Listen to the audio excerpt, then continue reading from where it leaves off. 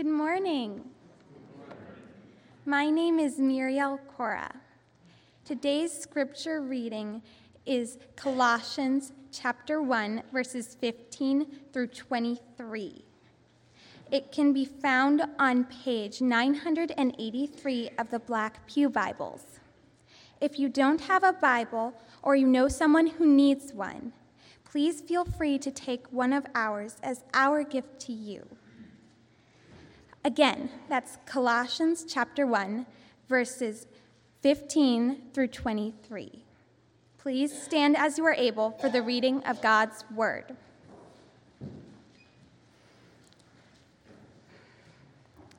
He is the image of the invisible God, the firstborn of all creation. For by him all things were created, in heaven and on earth, visible and invisible, whether thrones or dominions or rulers or authorities. All things were created through him and for him. And he is before all things, and in him all things hold together. And he is the head of the body, the church. He is the beginning, the firstborn from the dead, that in everything he might be preeminent. For in him all the fullness of God was pleased to dwell, and through him to reconcile to himself all things, whether on earth or in heaven, making peace by the blood of his cross. And you, who were once alienated and hostile in mind, doing evil deeds, he has now reconciled in his body of the flesh by his death, in order to present you holy and blameless and above reproach before him. If indeed you continue in the faith, stable and steadfast, not shifting from the hope of the gospel that you heard, which has been proclaimed in all creation under heaven, and of which I, Paul, became a minister. As I said this morning, we're going to be looking at one of my absolute favorite passages in Scripture.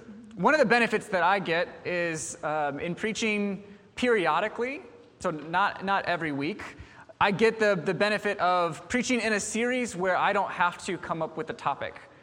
That's really nice sometimes to just be said, hey, this is the next scripture that we're going to be preaching on. You get to do it. Awesome. I'm excited about that. That takes a lot of the guesswork out. Not guesswork, but kind of one less thing to do. But I also get to do things like this, where it's kind of a one-off or a standalone sermon where I get to pick whatever I want to talk about. And that's really nice. And so that's where we get this morning. This morning I got to pick, and I picked this poem about Jesus in Colossians 1, where Paul lays out some really big foundational truths about Jesus. These truths here, they're not unique to this passage alone, but they are clearly and beautifully stated here. My outline is very simple. In fact, it's the same as my sermon in a sentence. It's that Jesus is the creator of all things, Jesus is the sustainer of all things, and Jesus is the reconciler of all things. Jesus is the creator, the sustainer, and reconciler of all things. And since he is those things, we are to submit to him, to walk with him, and worship him. Because he is creator, sustainer, and reconciler, we are to submit to him, walk with him, and worship him. The passage starts in verse 15 with an incredible and somewhat confusing statement. Paul says, if you'll look with me, verse 15, he says, he, speaking of Jesus, is the image of the invisible God, the firstborn of all creation. The first part there, he's the image of the invisible God, is a mind-blowing revelation. Until Jesus' first coming, God had not been seen. God revealed himself to many people, and in many ways, but always partially, and specifically without images. In fact, one of the 10 commandments is not to make any images of God, not to include images of God in worship of God. And this is because any image that we make is supposed to represent something else. But any image we make of God cannot fully represent who he is. It's impossible. So therefore, any image that we make would not be God. And we would be worshiping or using something in worship that is not God. Only God is God. He's the only God, and he is who he is. And only he is who he is. No image can represent that. So we're told not to. And then we get here that Jesus is the image of the invisible God. That's to say, Jesus perfectly represents God, perfectly reveals God. It's to say, Jesus is God. The image of the invisible God is God made flesh, the invisible God made visible. To see Jesus is to see God. My prayer this morning is that you and I would see Jesus more clearly, more beautifully, and therefore we would worship the triune God more fully. I want to quickly address something from this text that's been taken many times in the wrong way and used to make Jesus something less than God. It's an old heresy. It's taken many forms over the years, and it comes from verse 15, when Paul says that Jesus is the firstborn from creation. Some have looked at this and said, it says it right here. In fact, you may have had people knock on your door and say, look, it says it right here. Jesus is the firstborn from creation. Therefore, he is created. Therefore, he is less than God. Maybe he's a created God. Maybe he's something that's closer to God than the rest of us. But he must not be fully God because he's created. It's an old heresy, and it comes out in many ways. And I want to assure you, and from this very passage that the heresy comes from, it's not true. Paul makes it very clear that it's not true. The reason it can get a little bit confusing is because we as human beings are stuck with the language of human beings. Now, that language has been given to us by God, and so we can know true things about God. But that language is limited. So we come to passages like this, the firstborn of creation and the Son of God, and we take that as we understand things. We only understand sons as existing from and after fathers. That's the only way we can understand it because that's how things work for us. This is not true with God. God is Father, Son, and Spirit, always and eternally. This just is who God is.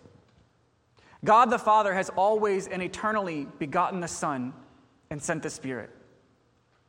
God the Son has always and eternally been Son and begotten by the Father and has sent the Spirit. And the Spirit always and eternally has been the Spirit sent by the Father and by the Son.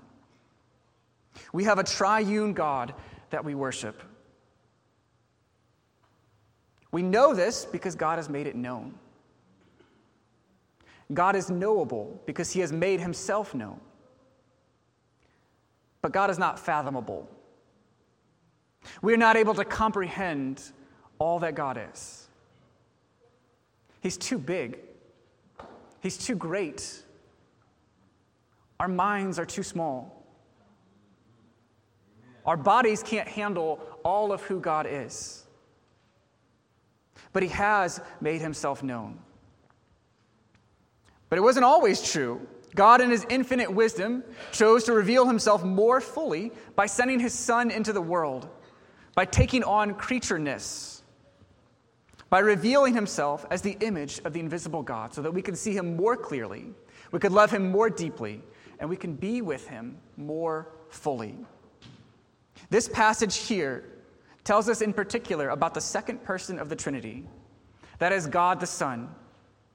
He is creator, sustainer, and reconciler of all things. So first, let's look at Jesus as the creator of all things. Look with me at verse 16. For by him all things were created, in heaven and on earth, visible and invisible, whether thrones or dominions or rulers or authorities. All things were created through him and for him. This answers our question about that old heresy of whether God can possibly be a created thing, whether Jesus can be a created thing, or in what sense Jesus is the firstborn of all creation. If all things were created by Jesus, then Jesus cannot possibly be included in all things. He must be different. He's the creator of all things. This is only true of God. In John 1:3, it says it like this: all things were made through him, and without him was not anything made that was made. To say that God created everything and all things means that anything that is created is not God. Everything that is created by God. God is the only one uncreated. If Jesus is not a created being, if he created everything, he must be the uncreated one. He must be the I am, the self-existing one. He must be God. And as God, Jesus created all things. He created everything in heaven and on earth. He created the heavens in the sense that he created the universe, the galaxies, stars, solar systems, planets, black holes, supernovas, asteroids, comets, and anything else that we haven't yet discovered. He is the creator of all of it.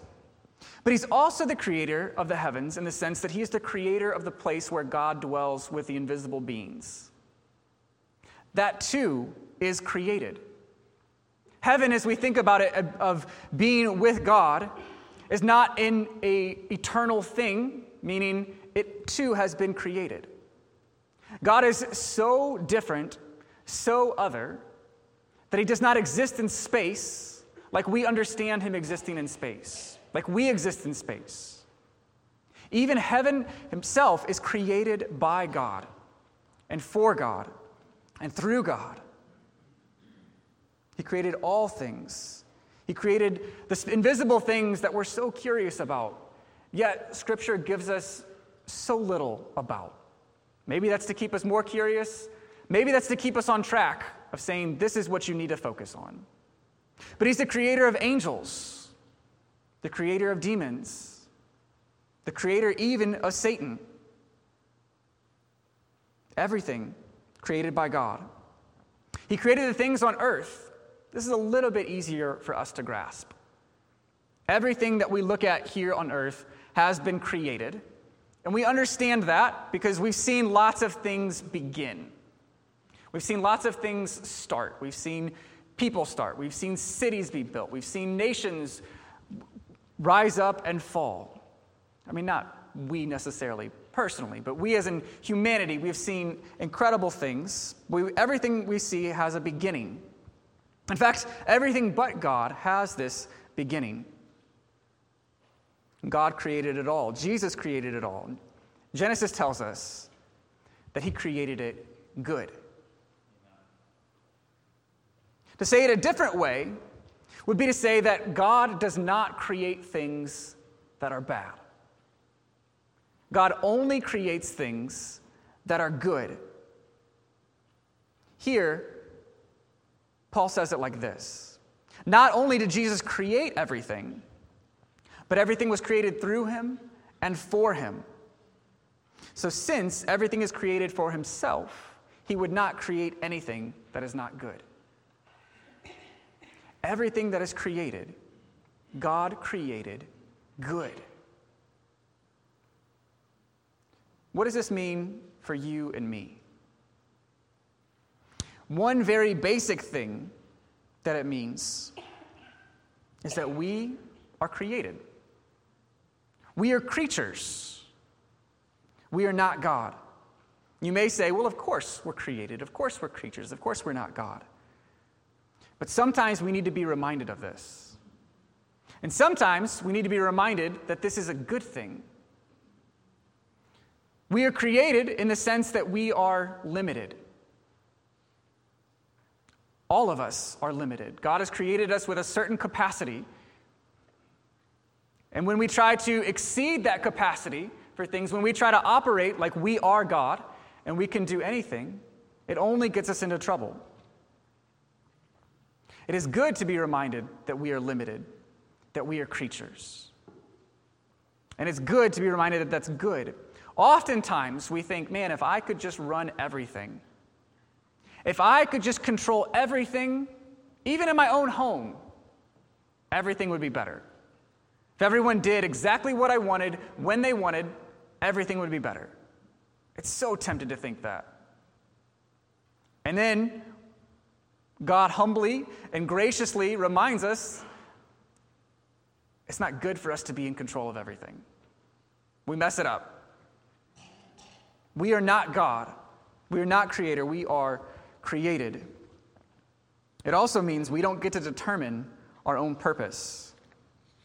Jesus has made us for himself.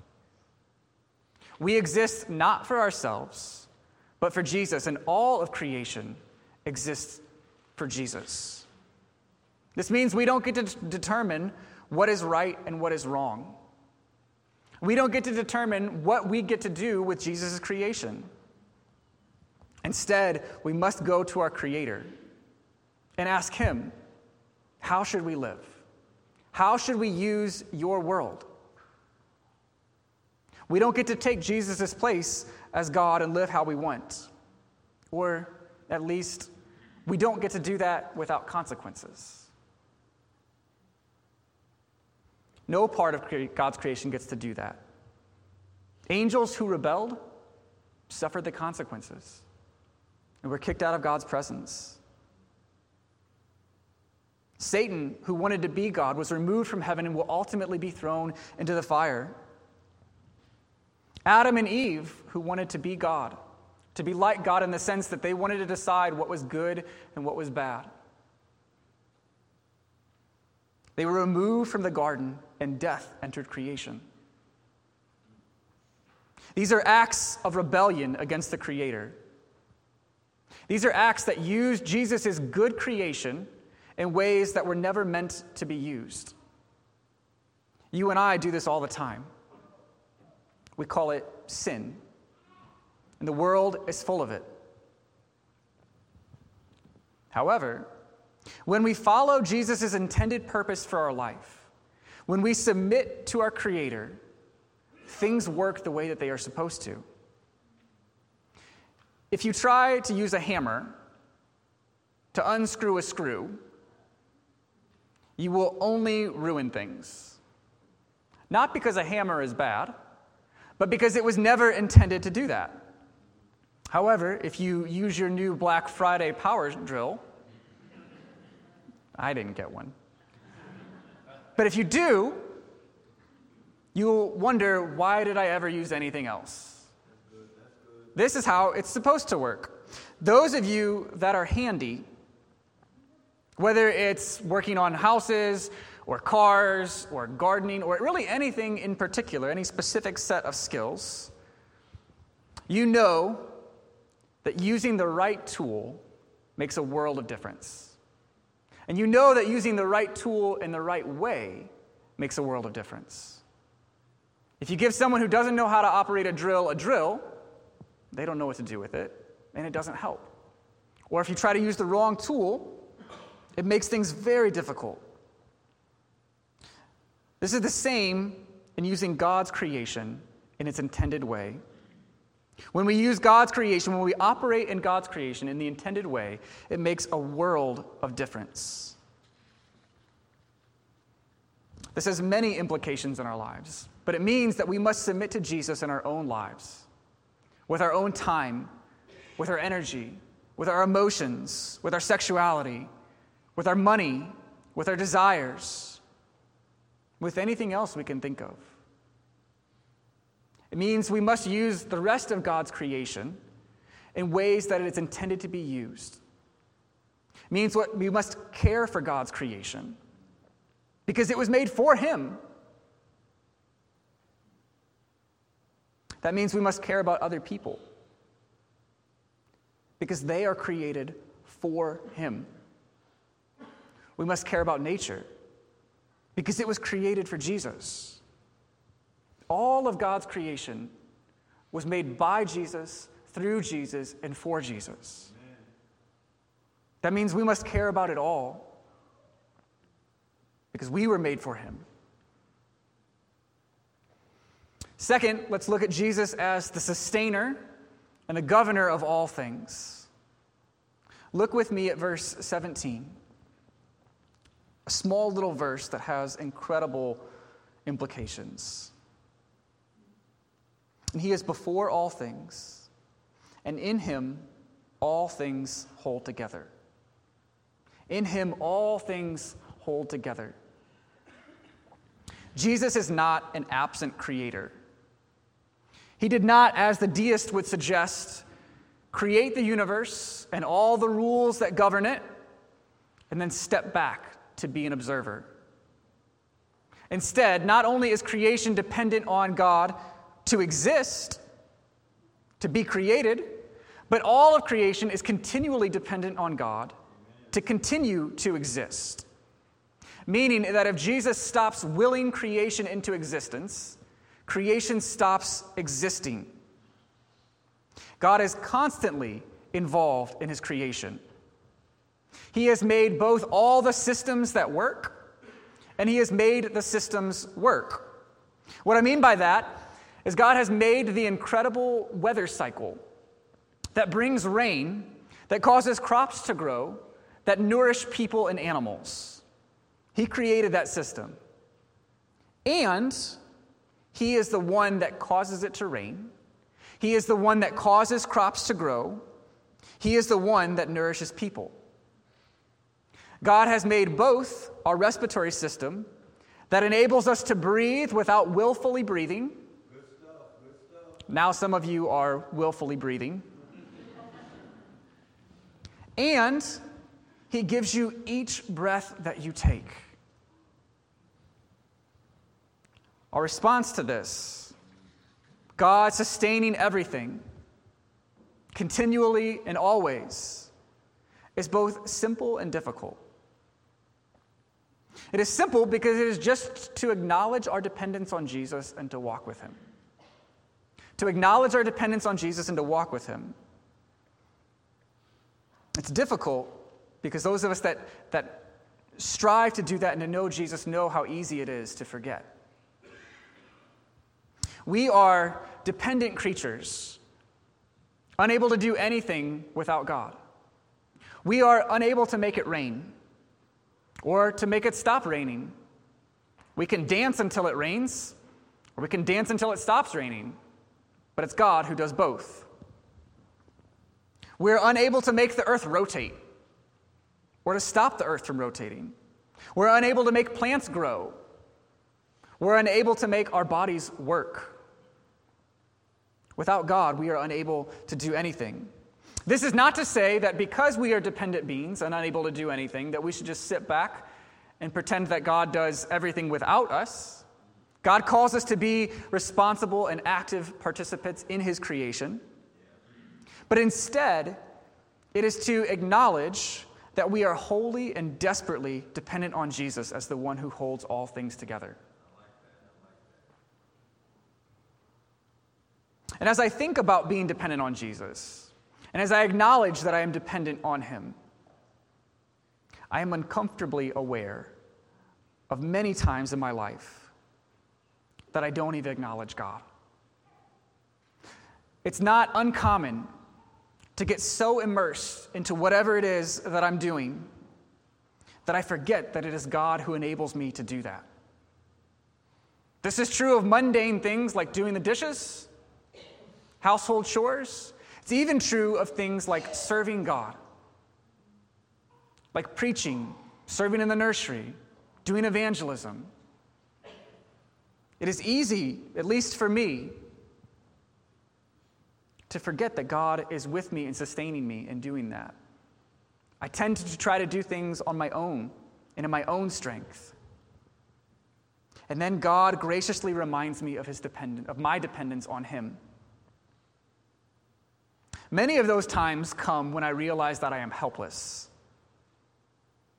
And sometimes God graciously reminds me of his presence and his beauty in my dependence without a crisis. We are desperately dependent on God. And just as we ourselves are dependent on God, we are wholly dependent on God for others to change as well. It is God who sustains all things and for whom all things exist. It is God who governs all people and all things. This means we are unable to change our spouses, something that all married people are hopelessly aware of. Yet many of us spend an awful lot of time and energy trying to do just that. It means that parents are unable to change their children. We are called to love and to train and to steward. But it is God and God alone who saves and who changes. We are unable to change our bosses, our coworkers, our neighbors, our parents, our enemies, or anyone else. We are entirely dependent on God. I think that the way that this is supposed to play out is to pray, and to pray without ceasing.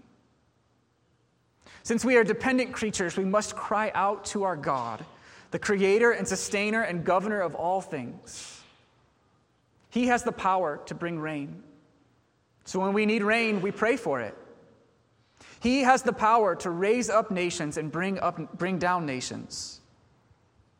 So we pray for those who oppress others to be removed. He is the one that brings children to him. So we pray for the salvation of our children. We should cry out to God for anything and everything. And we do this continuously. To be in continual conversation with God throughout your day. To be aware of his presence with you always. To some of us, this may sound weird. To the others, you're thinking, well, who else would I talk to? The reality is that God is present with us always, everywhere. I want you to imagine that you spend an entire day with a friend. The whole day, from the time that you wake up to the time that you go to sleep. Some of you are just terrified. You're like, I don't want to spend that much time with anyone. I need a break. If that's you, stick with me. Imagine that throughout your day, your friend helps you with things. He points out parking spaces.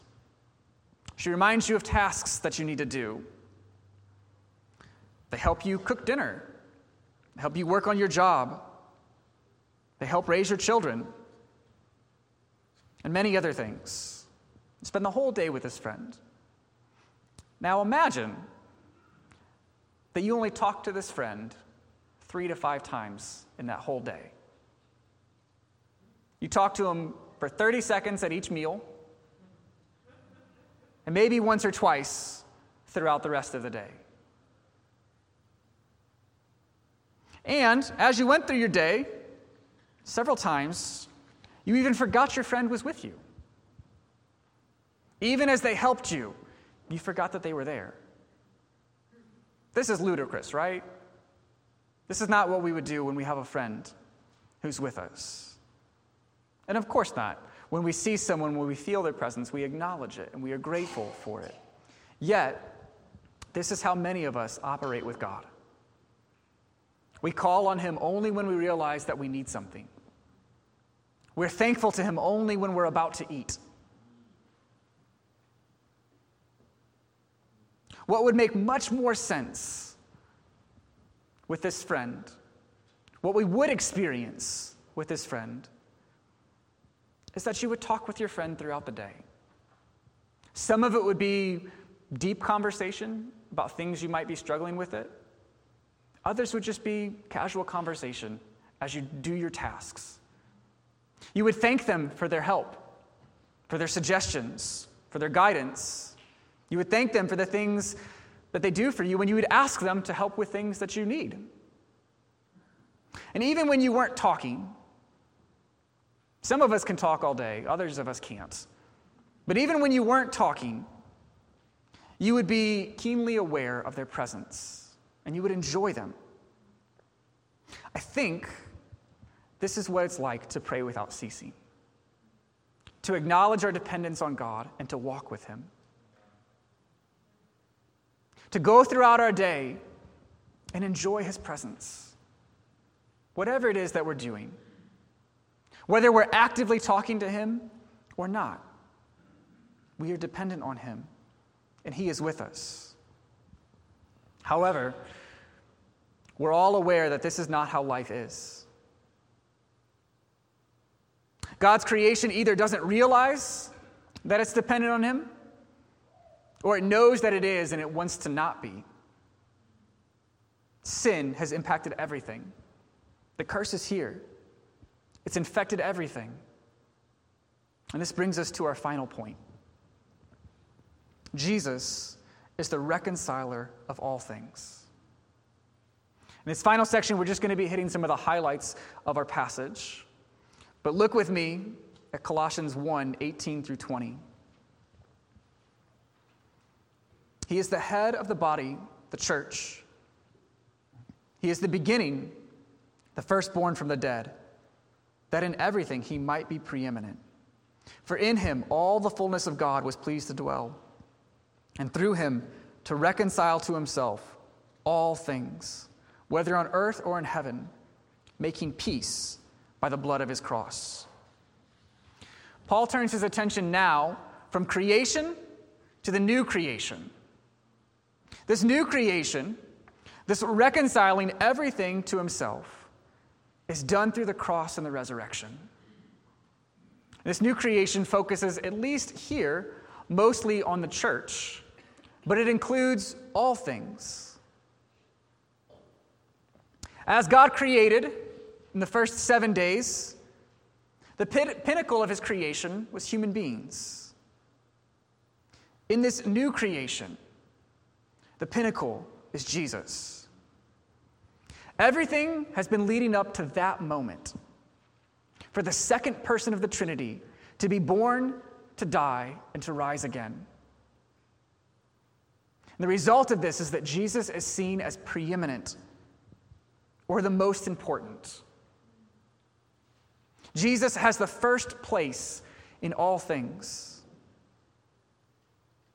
And as He does this, as He lived and died and rose again, everything is reconciled to God. Since Jesus is the creator of all things, and the sustainer of all things, and the reconciler of all things, then He is the most important in all things, or preeminent. The one who is worthy of our worship and gratitude. The one who is to be considered first and most importantly is none other than Jesus. Since Jesus is preeminent in all things, that means He should be preeminent in our lives as well. It means Jesus is the most important thing in our life. He's the most important thing in our marriage, in our parenting, in our work, in our leisure, in our eating, in our exercise, our ambition, our desires, or anything else that I left out. Jesus is the most important. Now, we might ask ourselves, in what way has Jesus reconciled all things to Himself? I understand God creating all things and sustaining all things, but in what way have all things been reconciled to Himself? Is this some sort of universalism? Does this mean that everyone will be saved? Well, here in this passage, we get at least two ways that Jesus has reconciled all things. First, and that's what this passage is mainly focused on, is the saving of sinners. Colossians 1, 21 through 22, if we continue our passage. It says, and you were once alienated and hostile in mind, doing evil deeds. He is now reconciled in his body of flesh by his death, in order to present you holy and blameless and above reproach before him. Jesus has taken sinners who have rebelled against his good rule, and he has forgiven them and presented them blameless to the Father. He washed them clean in his blood, forgave all their sins, past, present, and future. He forgives every time they forget him, every time they purposely try to rule their own life. And he makes it as if they have loved God with their whole heart and soul and mind and strength perfectly. And he makes it as if they have loved their neighbor as themselves perfectly. He has repaired the relationship that has been broken.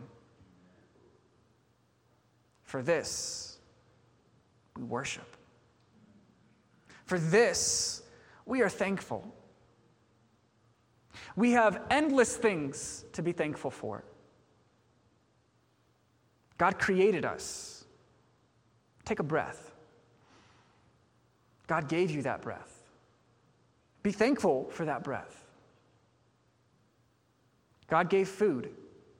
Food tastes good. Amen. Be thankful that God gave food and that food tastes good. God gives sunrises and sunsets. God gives rain and sunny days to play in. God gives family that loves us, opportunity to work and to grow and to learn new things. We have endless things to be thankful for. But the greatest thing that we have to be thankful for is that Jesus saved us through his death and resurrection and gave us new life with him. We get to experience God's presence with us now, and then we get to look forward to his presence with us fully, to fully see God. Jesus is the reconciler of sinners. If this is not you, my encouragement to you is to be reconciled to God in this way. To put your trust in him, in his death, in his resurrection for your sake. To turn from your sins and follow him. Because the second way in which Jesus reconciles all things is the fact that he makes all things right. This is not talking about forgiveness, but judgment. This is reconciliation in the sense of fixing what is wrong and making it right. Every sin will be accounted for and will be dealt with. Every rebellious angel will be dealt with. Satan will be thrown into the lake of fire, and everything will be made right. All sin is dealt with, either by Jesus' miraculous and gracious and merciful sacrifice, or by the judgment that God will bring when Jesus comes back. As we transition to communion, I want us to come to the table of our Creator, Sustainer, and Reconciler. I want us to submit to his good rule as Creator, to acknowledge our dependence on him and walk with him. I want us to enjoy his presence. I want us to remember the cross that has reconciled us to himself. And again, if you are not a follower of Jesus, please don't come to the table. Instead, be reconciled to God through salvation.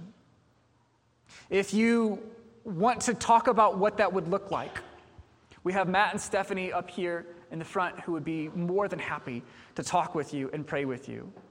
If you just want prayer in general for something that you're going through or to talk with someone, again, come take advantage of people to talk to. Talk to Matt and Stephanie, talk to others.